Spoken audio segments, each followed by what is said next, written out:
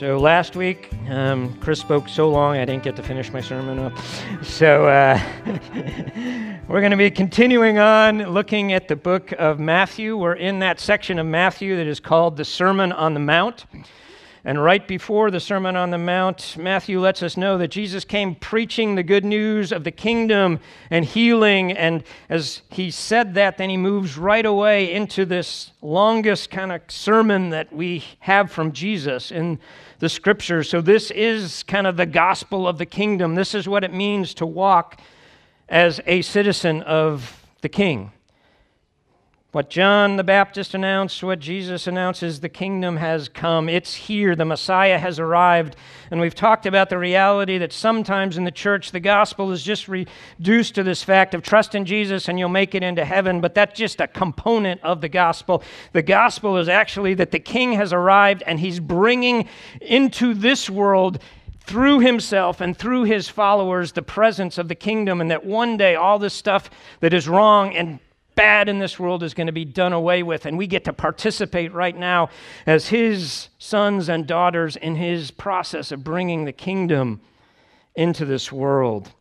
And I'm really pleased that our church is going to sponsor an Afghan family. You can't look very far in the Old Testament and not see that God has a heart for the alien and the stranger.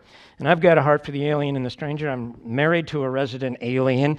And so the reality is, I think it's Leviticus 19:4 that says we're to love, or the Jews were to love the alien and the stranger as they love themselves. And he says, you've got to remember, folks, that you Jews, you were once aliens and strangers and foreigners in Egypt, and God rescued you out of that.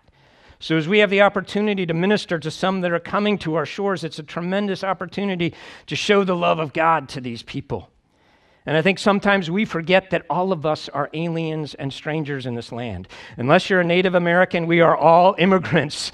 We are all aliens and strangers, and we've got as an opportunity as a church to reach out with Christ's love to this family. So I'd urge you, if you can be there next week for the Sunday school class, just to be part of that class so that we can learn to love these folks well and hopefully introduce them to our Savior, Jesus Christ. So we're going to be continuing on with looking at fasting. It's like, oh, not again. I just almost remembered that or forgot that sermon from last week, and now we're talking about it again. And it's this weird and kind of forgotten spiritual practice, and I think some of that forgetting this practice is justified because very soon in the church, and I think you even see this tendency when the New Testament was written, that kind of these ascetic, denying your body any pleasure type of practices became really highly elevated. And then you get to the Middle Ages, right? And then you have guys that are flagellating themselves, and anything that would be pleasurable in the body was thought of being awful and terrible and it needed to be pushed down. That is not the call of Scripture. God designed our bodies. They're a beautiful thing. He designed our taste buds to be able to taste really good foods, right? He gave us sexual pleasure. All these things God has created in us, and we're good, and it's a part of the creation of God. Yet the challenge is with living with that goodness and all the delights that the world offers, that those delights can take precedence over our delight in Jesus Christ. And to me, that's where the importance of a practice like fasting comes in. It's not so much what we deny ourselves, but it is what we are pushing into, not what we're pushing away from, but what we're pushing into. And that is to get to know our Lord and Savior, Jesus Christ, in a deeper and in a richer way. Again, you look in this passage, and we're going to be reading from the book of Matthew. If you have a Bible, I'd encourage you to open it up. There should be one under one of the seats near you. If you don't have a Bible, there's a bookshelf in the foyer that has Bibles and other resources. Please, if you're visiting, pick up anything that is of interest to you. Take it as our gift. But I want to read from Matthew chapter 6, starting in verse 16. Jesus speaking, "And when you fast, do not look gloomy like the hypocrites, for they disfigure their faces, that their fasting may be seen by others. Truly I say to you, they have received their reward. But when you fast, anoint your head and wash your face, that your fasting may not be seen by others, but by your Father who is in secret. And your Father who sees in secret will reward you." And as I was reading through this passage, it struck me that previously, Jesus had talked about giving, and we've seen the importance of giving. Chris is teaching a class on that right now.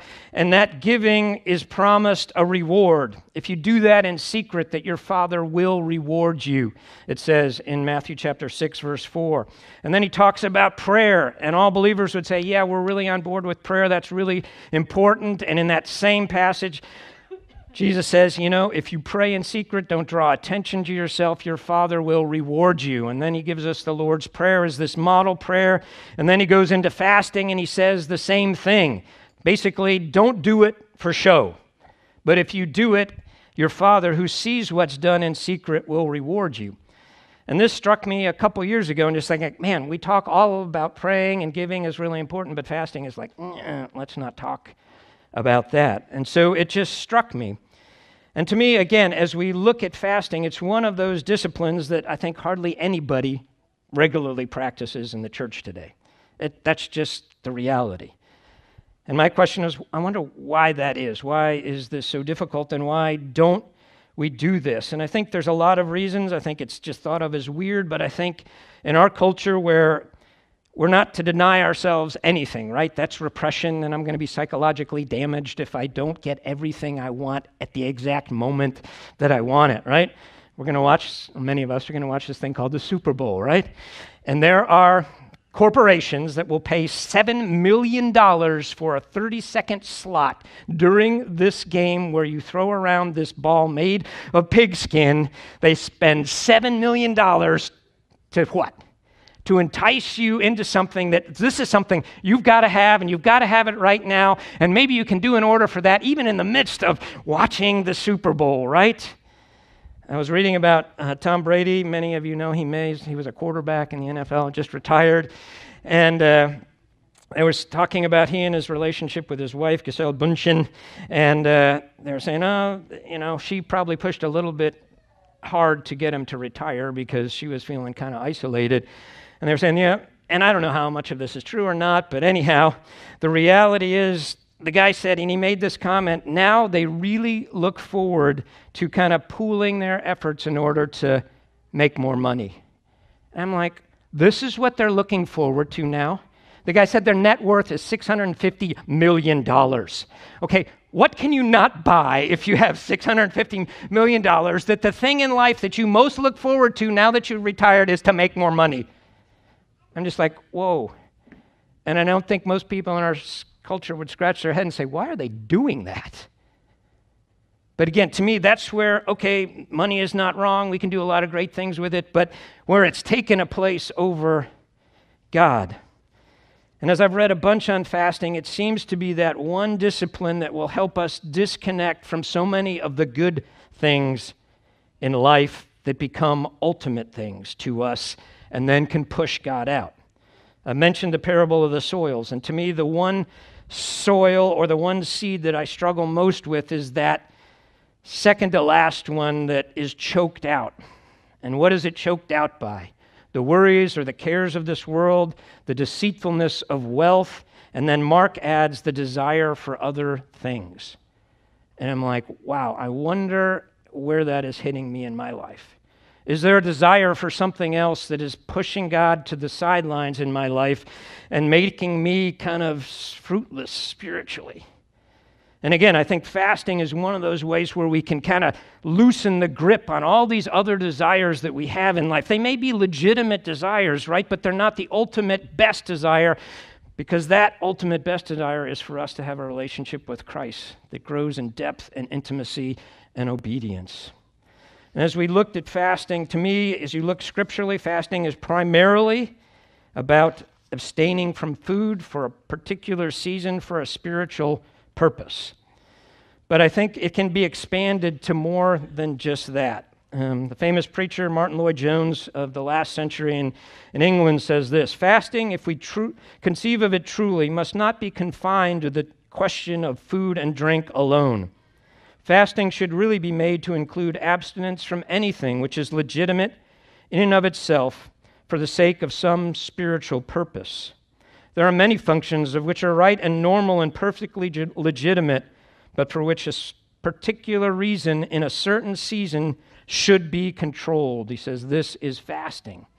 So what Lloyd Jones is saying there is fasting basically is denying yourself something good, not to focus on what you're denying, but to focus on connecting with what is ultimately to be our highest and noblest desire, and that's a relationship with God.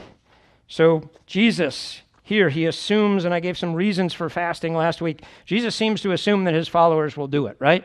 He doesn't say, if you fast, but when you fast. And he says the same thing in Matthew 9:15. It's when I'm gone, my disciples are going to fast.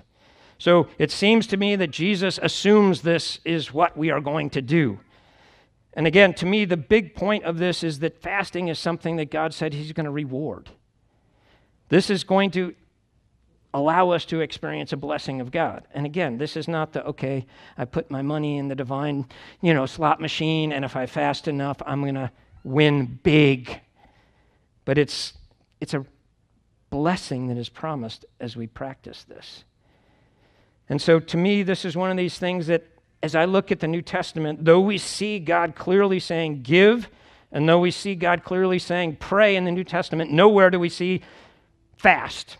It's not commanded. So I want to make that very clear, that this is an invitation for us to push into God, to experience a reward from God, but it's not a demand for that, because I see nowhere in the New Testament where this is demanded. It's assumed that we're going to do it, and to me it's like, wow, if this is something that allows me to be blessed and to be rewarded by God, why would I not want to do this?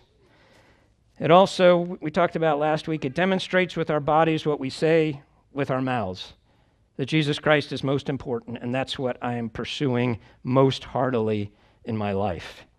And so we're saying, Jesus, I hunger for you more than I hunger for this food, or whatever it is that you may choose to fast. Maybe Netflix, computer games, social media. Daniel seemed to have a fast in Daniel 10 where he fasted from rich foods. So I'm not going to dictate to you what your fast should look like, but it seems to be I'm denying myself something that is not necessarily bad. It's not really a fast if I say, okay, for the next 3 weeks, no liver and no spinach. Not fasting. I'm fasting that. I'm giving that up for you, Jesus, right? This has got to be something that is good, that I want, that I have a hunger and desire for regularly in my life. And I say, I'm giving that up for a period of time, not because that thing is bad, but because the time that I may have spent doing that, now I want to focus on Jesus and pushing in to Jesus. So that is this sense of, Jesus, I value you more than I value these even good gifts that you've given to me. As we recognize, it also seems to be this ability for us to disconnect and maybe have a little bit more strength in our battle with other desires that may not be so legitimate. It really struck me, and I was listening to a teaching on this, it's been several years ago, but, Jesus fast. He's baptized, right? And the first thing that happens after his baptism is what? Right? The Holy Spirit grabs him, heads him out into the desert, the eremos. We talked about that when we were talking about solitude and silence, and he's fasting for 40 days. Why? Because the Holy Spirit knew a showdown with the adversary was coming. And to me, fasting provides some sense of spiritual strength in the midst of this. So he wasn't weak at the end of that 40 days of fasting. Maybe physically he was weak, but spiritually he was probably stronger than he had ever been. And knowing that, okay, I'm going to face the evil one here, the Holy Spirit leads him out and he says, I want you to fast. I want you to connect so closely with God that you have the resources then to beat down this temptation in your life that's coming. And again, to me, a lot of us struggle with what old people and people through the ages call besetting sins. Those things in our lives that, we keep tripping into them. And I think fasting is one of those practices that may help us to have a little bit more strength in battling some of those temptations of our flesh, because we realize, if I can say no to hunger, I can say no to this other desire that may not be as good in my life right now. Fasting is also done to express serious dependence on God in prayer. If you read Scripture, often prayer and fasting are combined together. You see that church in Acts 13, they were praying and fasting, and God said, set apart for me Saul and Barnabas for this world mission operation that I want to initiate. So they seriously were depending on God. We want to know who you're calling towards this ministry. We want to be part of spreading your gospel, but we want to hear from you. We're expressing how serious we are about this prayer. We see it as in times where the people of God need protection. To me, the best example of that is in Esther, right? Esther is the queen, and Mordecai and Haman. Haman wants to take down the Jews, and a decree has been issued that all the Jews are going to be killed at a certain date. And Mordecai says to Esther, hey, you need to go into the king, and you need to get this decree stopped somehow. And she's like, he can't just waltz into the king's palace, man. If he doesn't extend the rod of, basically grace to you, you're dead. And Mordecai says, hey, I think you're in this position for this very reason. And what does she do? She says, okay, call everybody to fast and pray for 3 days before I go in to the king. So she seriously wanted God's protection, and it seemed to be that fasting was part of, God, I'm really serious about this. We need your help. We are completely dependent on you. And so I think fasting is a way just to show God, without you, I can't do this. And there are seasons in life when we face various things where it's just, I think God's calling us to a fast to say, God, I'm totally dependent on you, and I want to indicate that by being willing to abstain from whatever it is I'm fasting from, to focus on you and to acknowledge my dependence on you.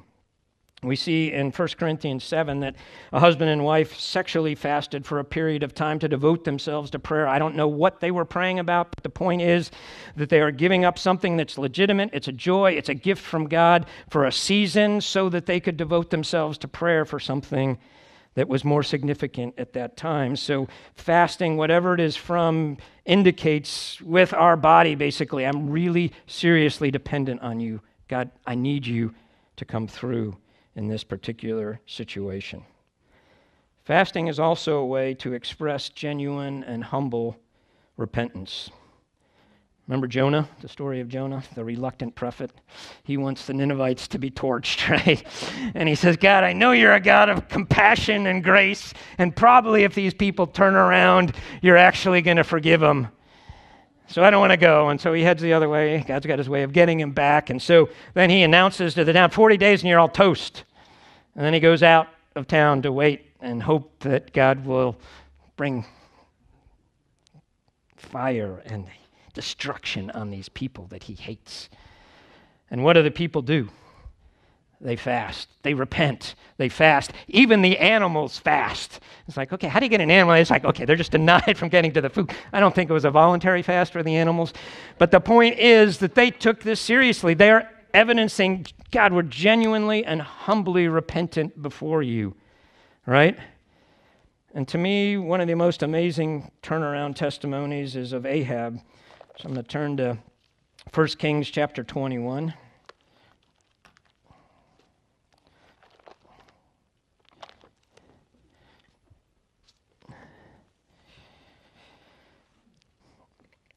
Ahab, if you know Ahab, was probably the poster child for the worst king possible.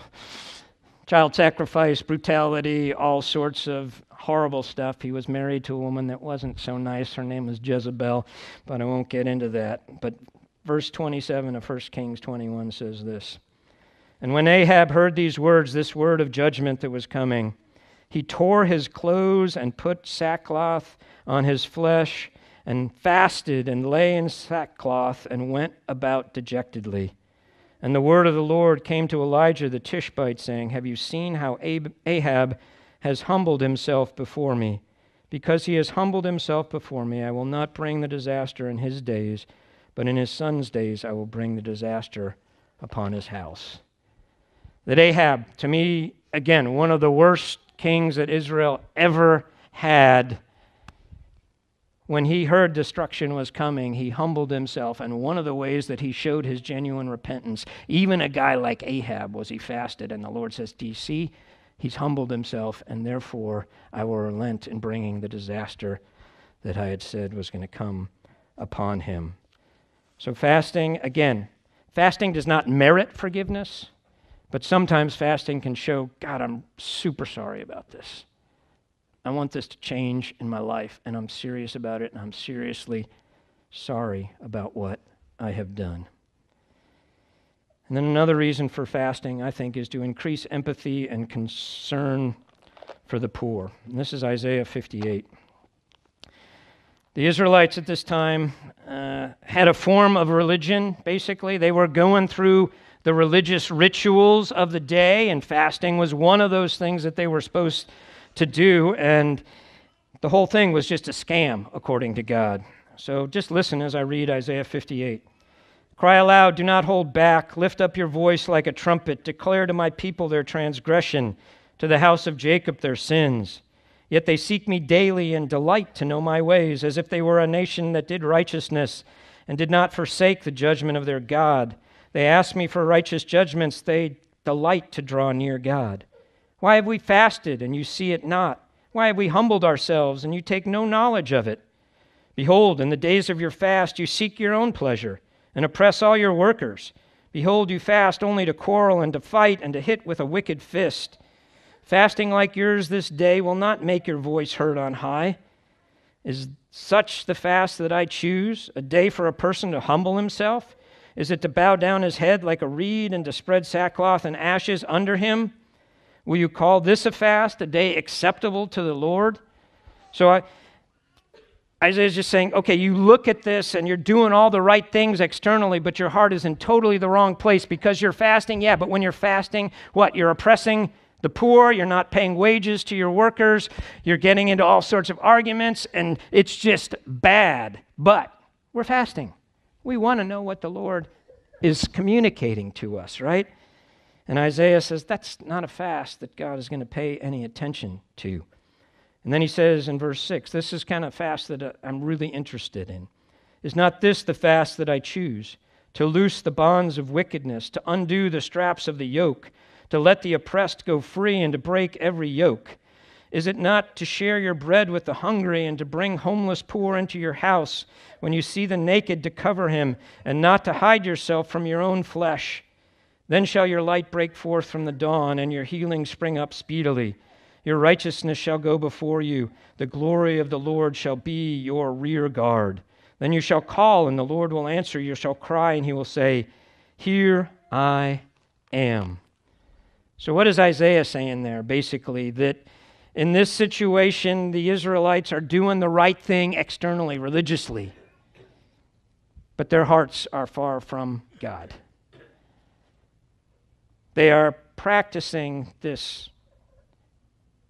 bodily abstinence, but at the same time, they're mistreating the poor, they're not caring for the most needy, and God says, that is not the kind of fast that I want. To me, one of the benefits of fasting is that for a period, a voluntary period, a season, I experience hunger. And hopefully that hunger will let me know, you know what, there are people in this world that every day, involuntarily, they experience hunger as a regular part of their life. So it's designed to create in us a compassion and empathy for the poor. And here Isaiah is pushing that. He said, okay, I'm not that concerned even with the external fast. What I'm more concerned is that you have a heart of care and concern and love for the poor and justice and those kind of things. So don't try to smear that over with some religious practice that is not consistent with a heart that has been changed and a heart that loves other people. I know some folks that fast, that the resources they would spend on the meals during their fast, they set aside and they give to organizations that help the less fortunate. I think that's a great thing. So again, the fasting, Isaiah says, it's not primarily about what I'm denying myself. God's not that impressed with that.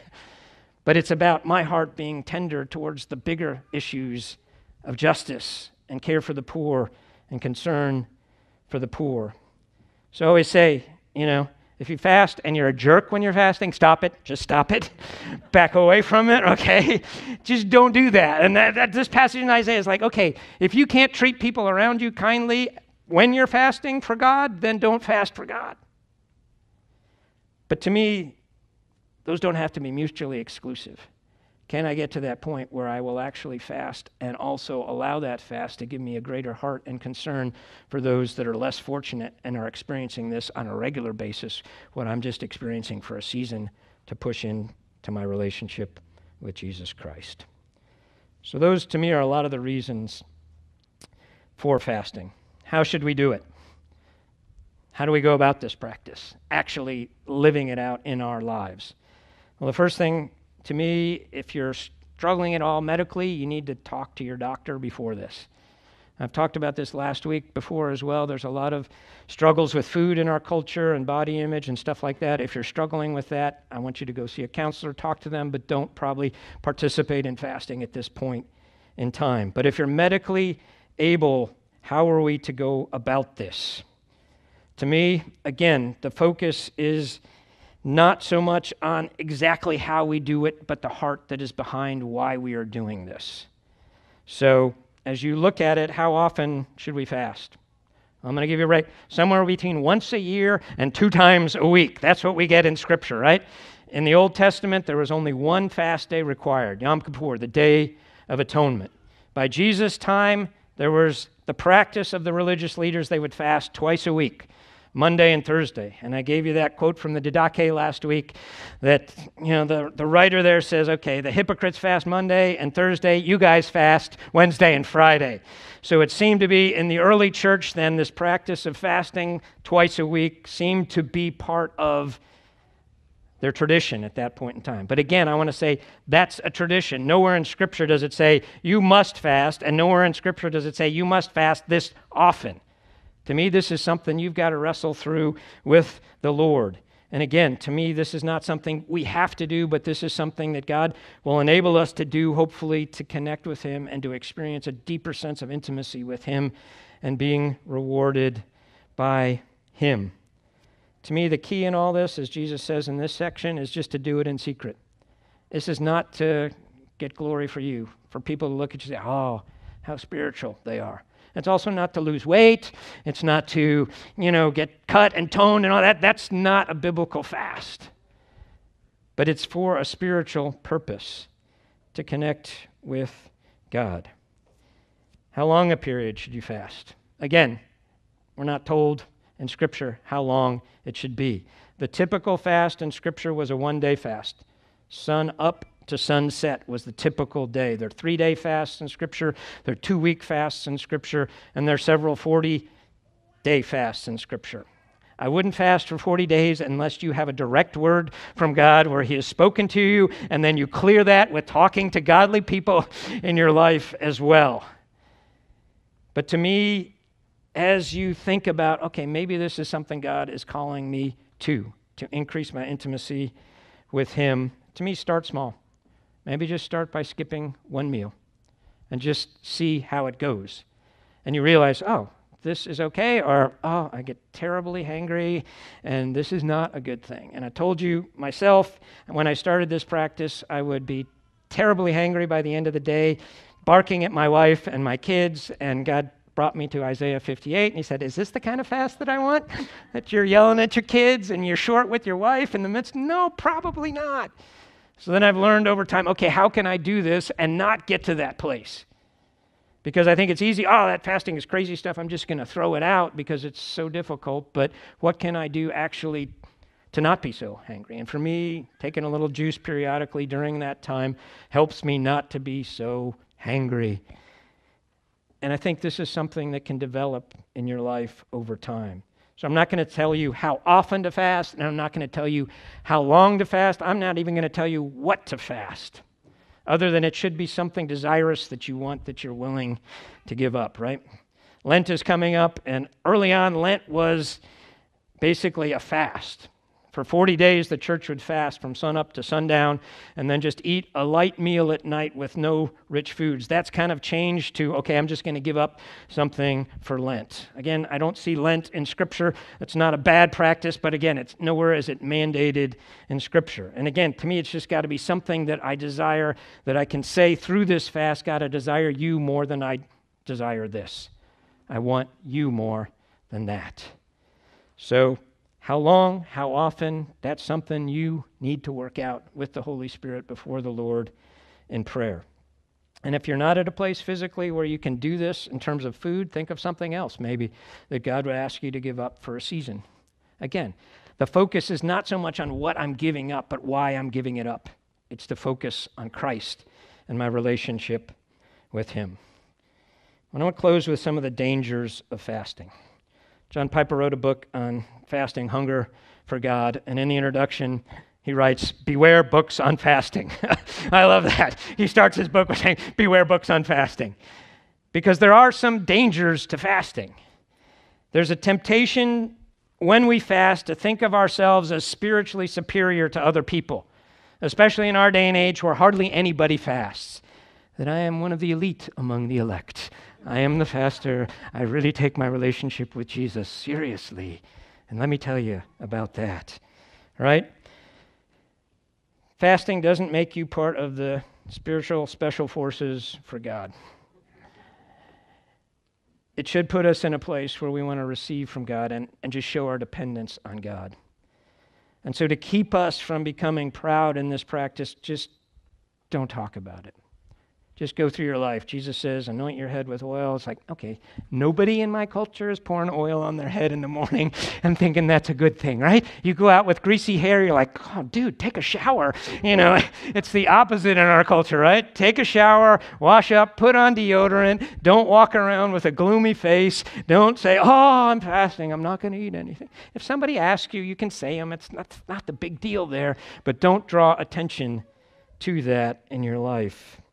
A second temptation is a temptation when we fast to major on the minors. Jesus is talking to the Pharisees and he says, man, you guys tithe. You tithe everything. Even the herbs in your garden, you tithe. He says, nah, it's not a bad thing. But you neglect justice and mercy and the things that are more important. And to me, that's what you see in Isaiah 58, that they are going through this motion, right?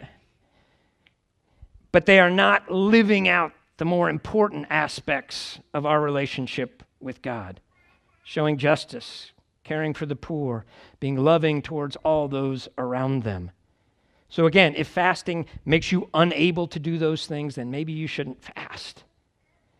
But if God is nudging you in that way, ask Him for wisdom in knowing how to fast so that it doesn't become the focus. Oh, I'm fasting.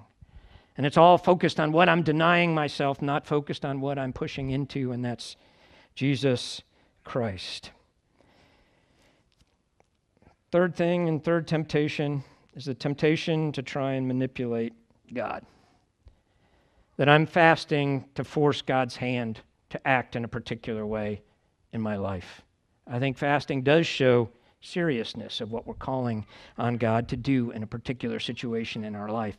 But it is never to be used to try and manipulate God. God does not get manipulated. He knows what our motives are. It's not like, oh, I'm going to fast this way so I can get this, right? It's the prosperity gospel. Give $100 and God will bring a 100-fold blessing back to you, right? You'll be $10,000 by the end of the... Yeah, that's not how it works. In fact, God abhors that kind of religion. He wants our hearts to be engaged in it. He will not be manipulated, so don't think, okay, if I fast, then automatically this is going to happen because I'm fasting. But I'm placing myself in a position where, God, I want what you want, even more maybe than I want this prayer that I'm praying right now during my fast to be answered, because I'm trusting in you and I'm placing myself in a position of total dependence on you. I'm hungering for you more than anything else in life. Fourthly, one of the dangers of temptation here in fasting is to expect kind of a spiritual breakthrough, an amazing experience every time we fast, right? And I'm fasting, it should be like, oh, I'm deeply connected. Those times can happen. They're wonderful, but not probably every time. Sometimes you fast and you're just hungry, right? And it's like, okay, but isn't that true of everything that we do, right?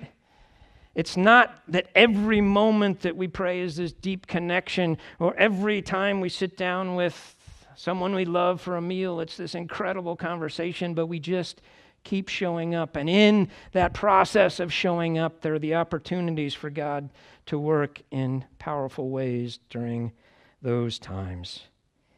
And I think as you see any of the disciplines here, it's just, God, I'm going to do this because I want to connect with you, but I recognize that you're still God, and I'm not.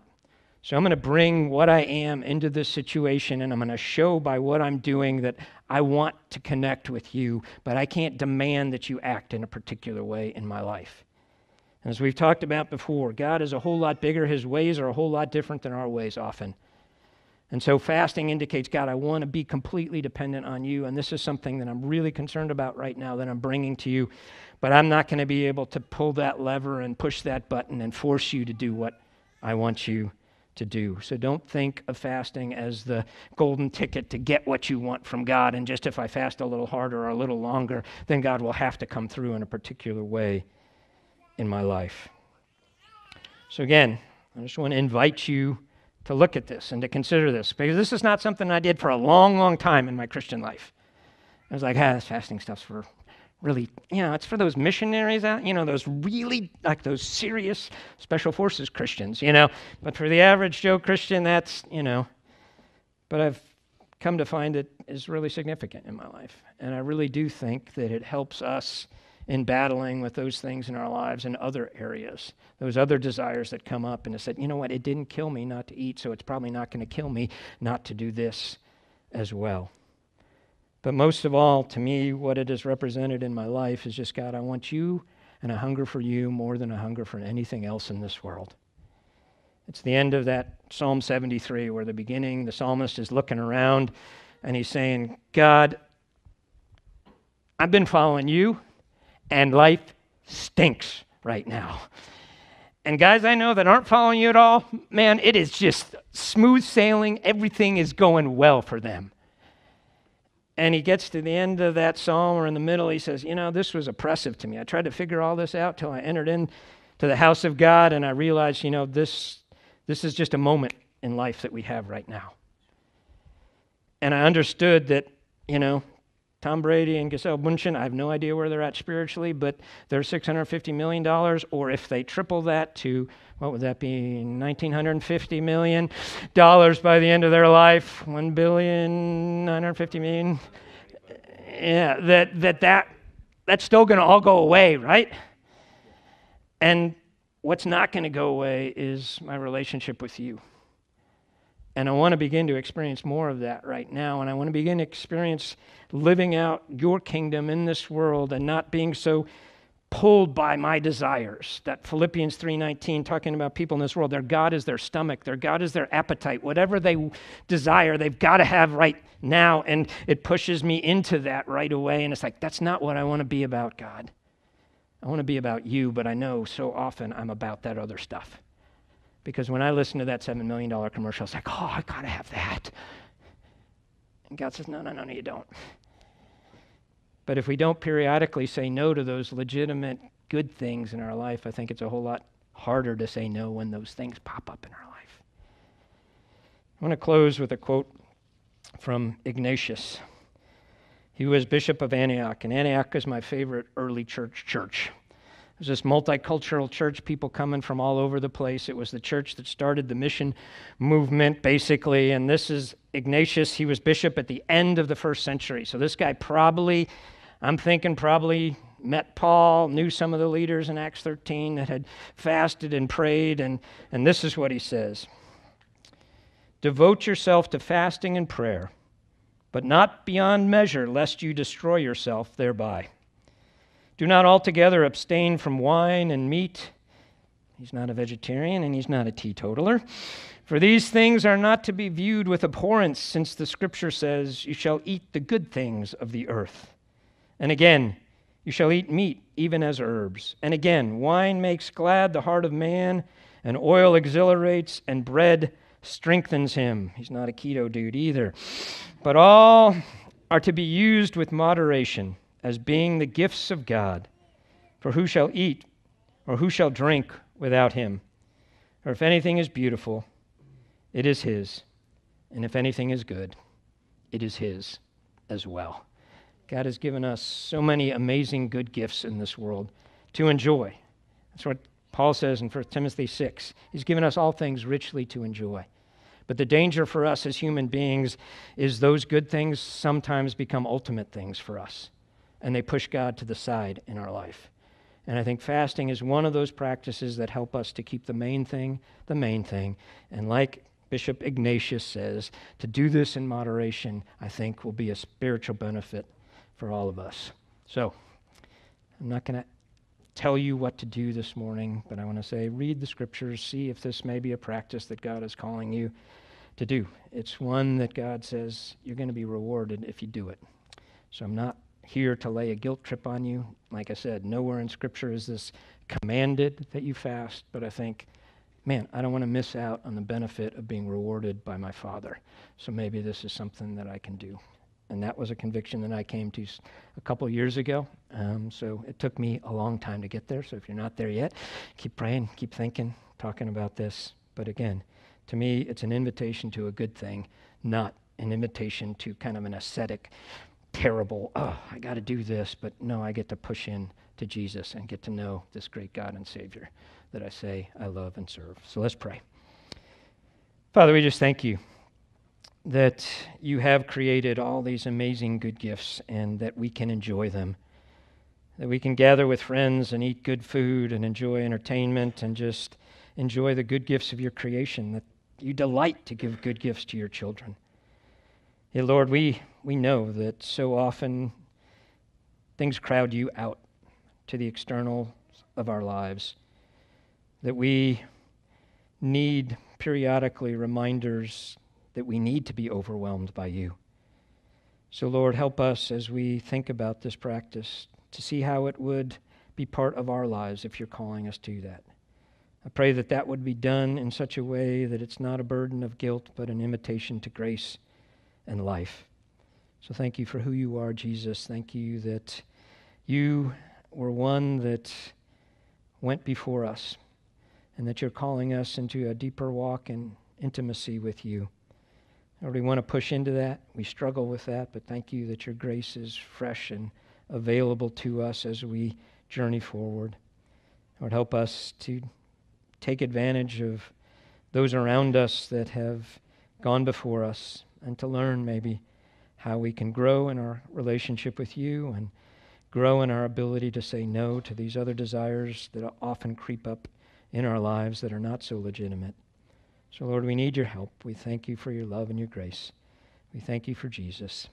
It's because of him that we come and we gather and we live and we love and we laugh and we care, because he has given us life, and that life is life to the full. And it's in Jesus' powerful and precious name I pray. Amen.